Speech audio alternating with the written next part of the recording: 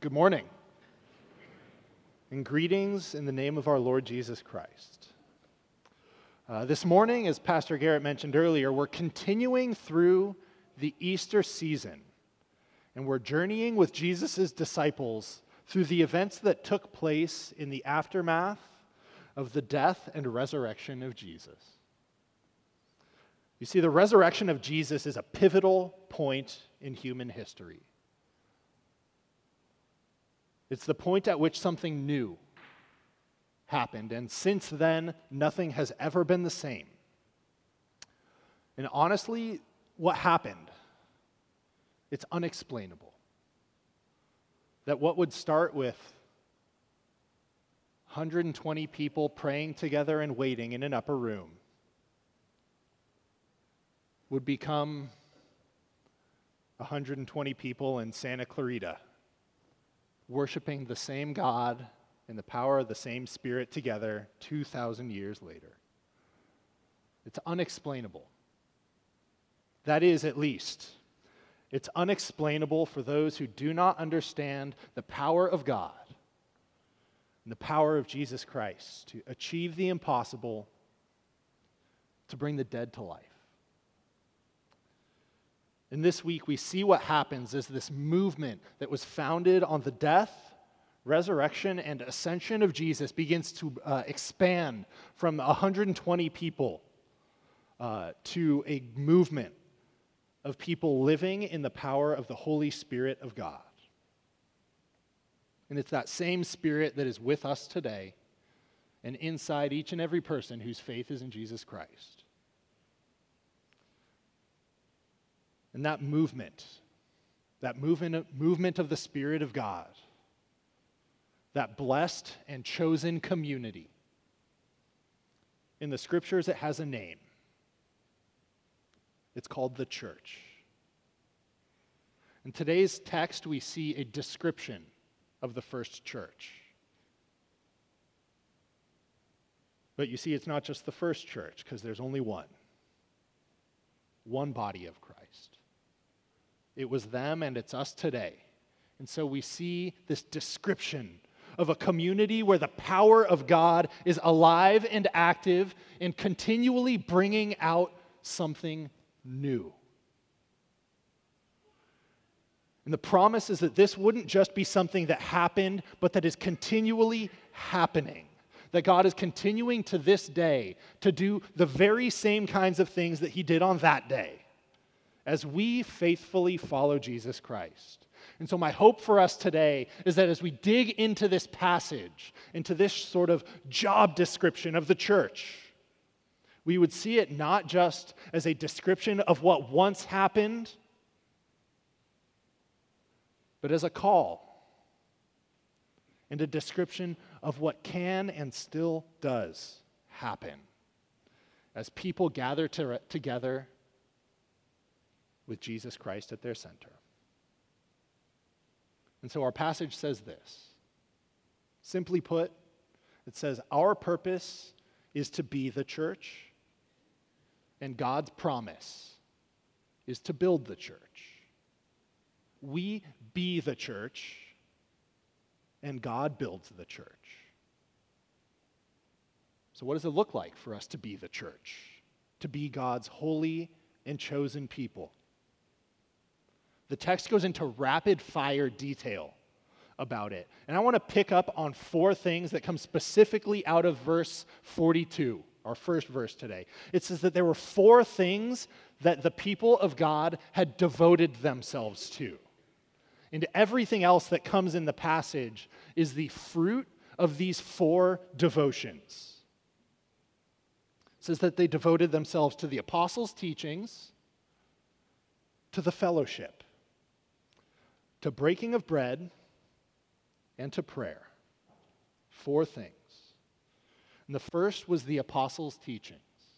And what they had in the apostles' teachings was a faithful account of the life and death and resurrection of Jesus Christ by the very eyes that saw it happen, by the very ears that heard the teachings. An account of who Jesus was and what He did. passed on from that first generation on from generation to generation. And it is this very testimony, the witness of the apostles' teachings, that is passed down to us as it was faithfully and inspired by the Holy Spirit passed down to us through the Scriptures. In this story of Jesus, it's founded in that story of the Old Testament, that story of God's faithfulness from the beginning to that day to this present day, of a God who is continually faithful at working for the good of the people whom he loves, even when they are not faithful to him. And so in the pages of the Scriptures, we have the testimony of God's continued and unbreakable faithfulness to us. And the church was devoted to it. And the second thing, it says that they were devoted to the fellowship. Devoted to the fellowship. Now, I think the word fellowship, it's something that I consider a church word. And one of my personal pastoral missions is to demystify church words. And what I mean by church word is this. It's a word that Christian people often use. It's a word that we use in church very often, but if I had to pin you down and say, what's the dictionary definition of fellowship? We might struggle a little bit. It's kind of the like, I don't know, but I know it when I see it kind of thing. And so what is fellowship? I think in Lutheran churches, it often gets associated with things like potlucks and social time, right? At my last church, we actually had Lutheran Fellowship Blend coffee. It's a type of coffee, too, apparently. But I think the only fellowship that came out of it was that there was a community of people who were all committed to the unalienable truth that the coffee was bad. Lutheran Fellowship Blend. I'm glad we don't have it here. But you see, the thing is, I think that kind of cheapens the biblical picture of fellowship. When the people were devoted to fellowship, I don't think they were devoted to potlucks and bad coffee. You see in the Bible, in the Scriptures, the word fellowship is not a verb. It's not something we do.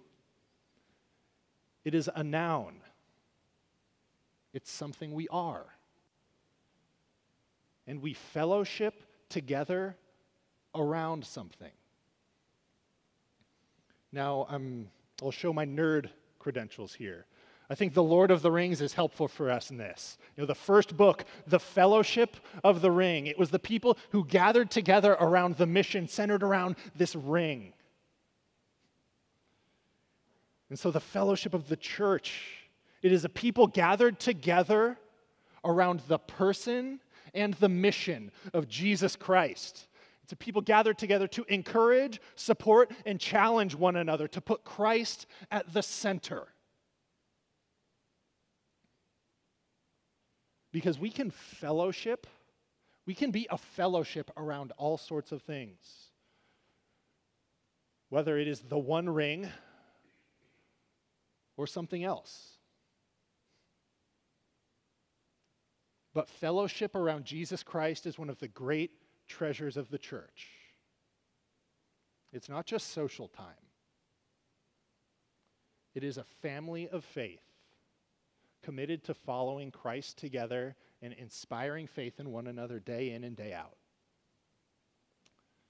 And this is important for us because we live in a world today of fragile communities, of people to gather together around shared beliefs or shared practices,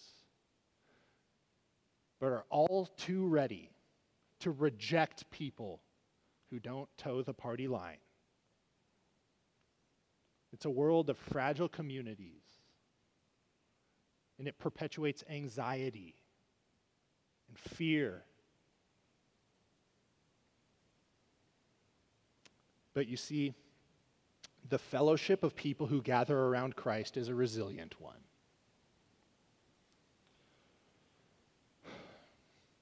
It's one whose love for God and love for each other is not fragile. Hardship cannot break it. Persecution only strengthens it. Because it has the antidote for sin and to offense. It knows how to forgive and it knows how to heal. You see, the church is unbreakable because it is founded on the one who not even death could conquer. And so the church was devoted to this fellowship. And the next, it was devoted to the breaking of bread. And so you do get to keep the potlucks.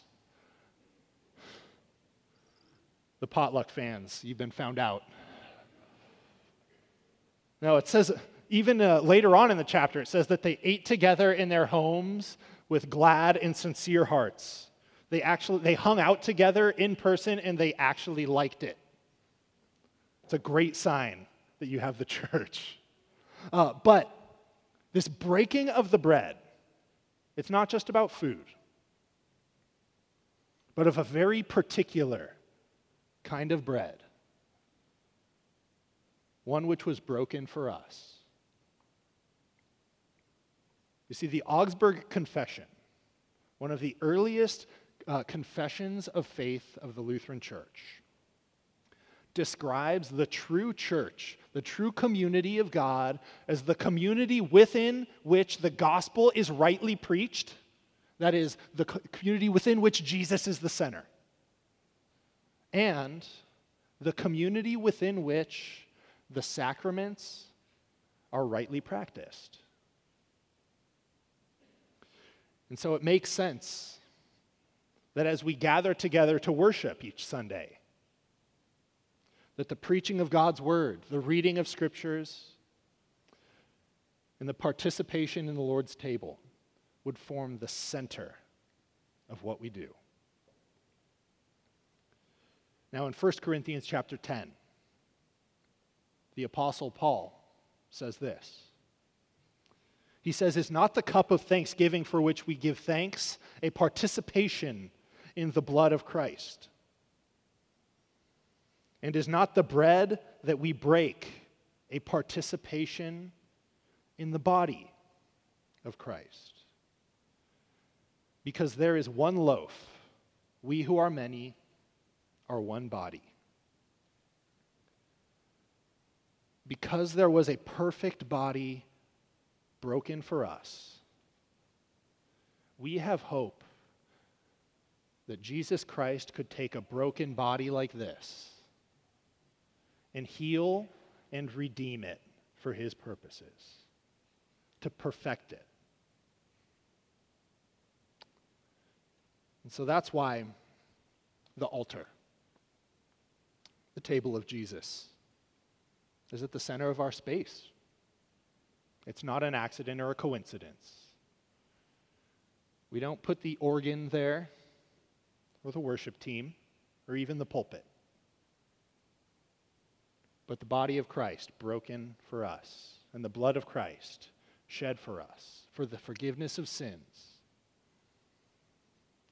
is the center. Because you see, the sacraments, they're not just a practice, they are actually the gospel itself.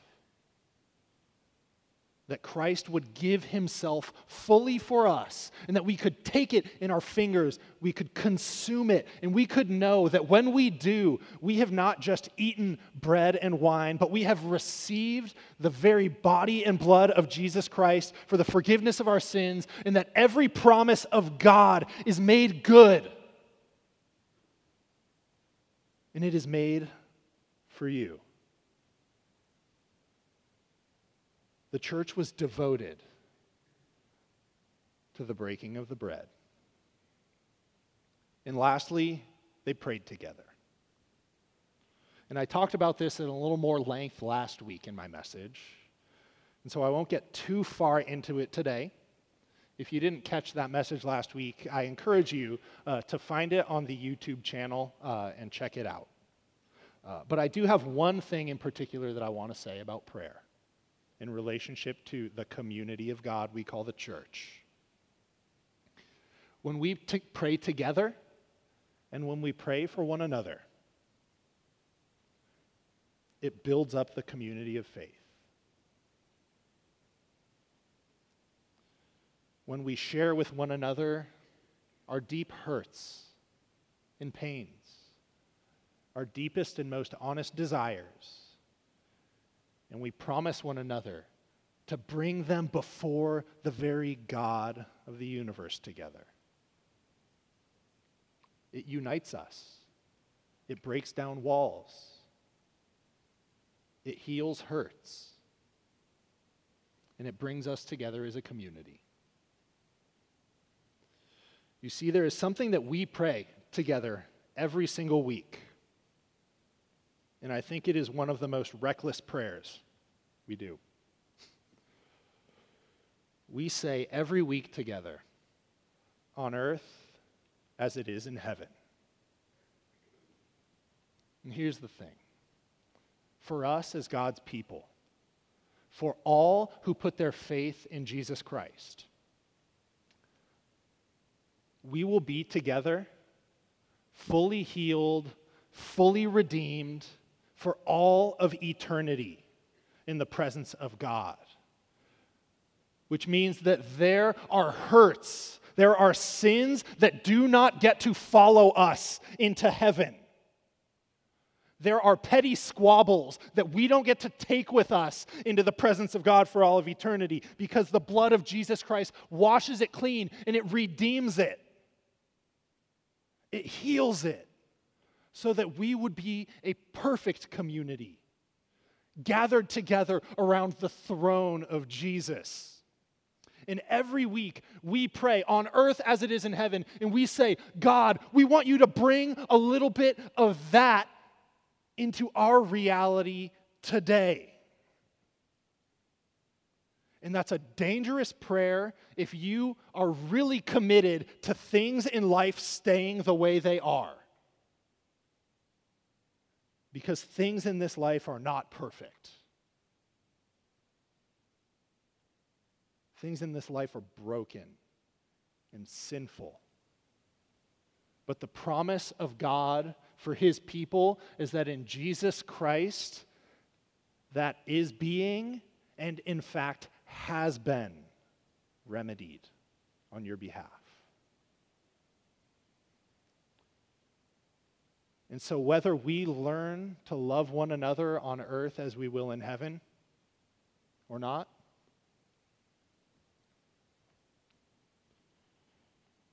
God will have his way. In his challenge to the church, that thing that Jesus taught each and every one of us to pray was that it would happen sooner than later. And my hope for us here at Christ Lutheran Church is that we would be a group of people who desire sooner than later. Amen? Amen. They were devoted to prayer. And as the church was devoted to these things, incredible stuff happened. Wonders and miracles. People were united. People sacrificed their own for the good of others. They spent time together. They actually liked each other. They praised and worshiped God together, and the love that they had was infectious. It was compelling. People were drawn to it.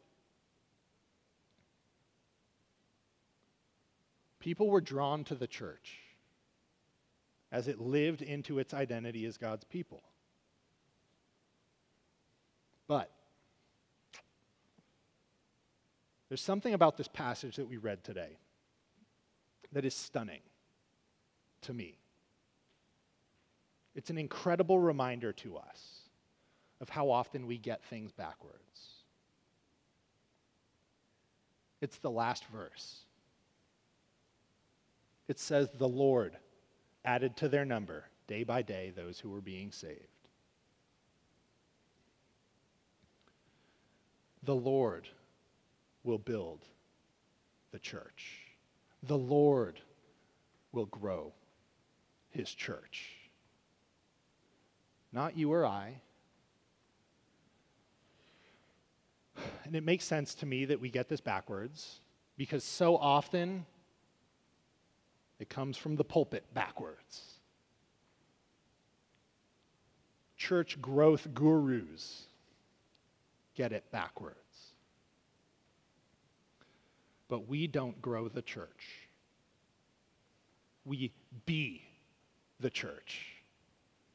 And as we are faithful to God, God is faithful to his people, and he grows his church. In Matthew 16, verse 18, Jesus is talking with Peter, who has just made the first ever confession of Jesus as Messiah in all of human history. And he says to Peter, on this rock, on this solid foundation of the confession of faith of Jesus as the Christ, he says, I will build my church, and the gates of hell will not stand against it. Like I said, the church is not fragile. Jesus will build it, and it will not fall. And so let's lean into that I will of God. Let's trust that when God says I will, he will. It's a theme throughout all of history. It is a theme that goes back all the way to the earliest stories of the scriptures. We see that when God makes his first promise to Abraham, as he establishes his people, God says, I will make you a great nation. I will bless you. I will make your name great. We see it in our Old Testament reading today. I will restore the fortunes of Israel. You will be my people, and I will be your God. And yet, so often, we want to do the things that God has promised he will do for us. It's actually the first sin we see in scriptures. As the serpent says, if you take a bite of that fruit, you will be like God. And Adam and Eve gave in to the temptation. And we so often give in to the temptation ourselves to be our own saviors, to earn it, to prove to others and to God that we deserve the love that he has for us. We try and earn our salvation like it was a wage, rather than receiving our salvation like it was a gift, like it was a promise.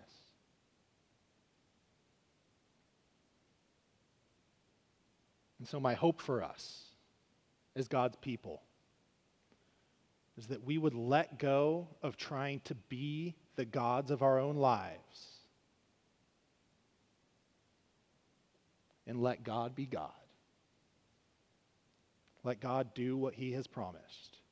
And we can be his children. We can be his family that he calls the church.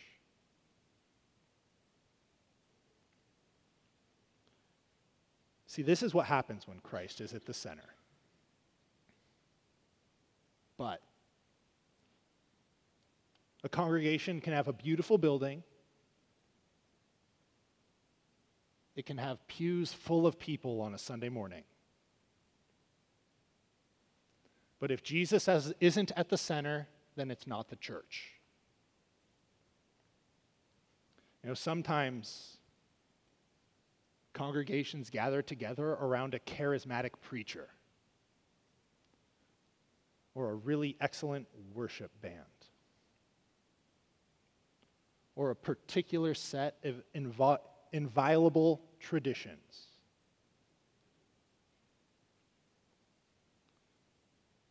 And yet, if that's at the center, it's not the church. But if Jesus is at the center, you have something unstoppable. You have the people of God, holy and chosen and dearly loved. You have something that the gates of hell themselves cannot stand up against. And that's who we are. We are Christ's. And so our call, in wrapping things up today, our call is to be the church and trust that God will build the church because it's His. It's not mine. It's not Pastor Garrett's. It's not yours. It's Jesus' church. And the amazing thing about it, about the Church of Jesus Christ, is that it is built on a firm and unshakable foundation. No persecution, no challenge, no hardship, no secular culture, no ideological agenda, not even hell can overcome it. Because it has already been defeated by the one who is its center, its foundation, and its perfecter. So let us be faithful, brothers and sisters in Christ. Let us be a church, a community, a family who leans into the I will of God. And let us watch as the God for whom all things are possible does a new thing right here, in this place and in your life, to His glory. Let's pray. Heavenly Father, You are the Lord of Your church. God, You are the establisher of it and its perfecter. And so, Lord, we pray that we would be faithful to You and trust that You love and care for Your people far more than we ever could. Lord, let us trust in Your promises and give us faith. Lord, we pray that we here at Christ Lutheran Church would fearlessly live into our identity as the Church of Jesus Christ. And as we do so, watch in awe, but with zero surprise, as You do incredible things through Your people. For the glory of Your name, through Your Son, Jesus Christ our Lord. Amen.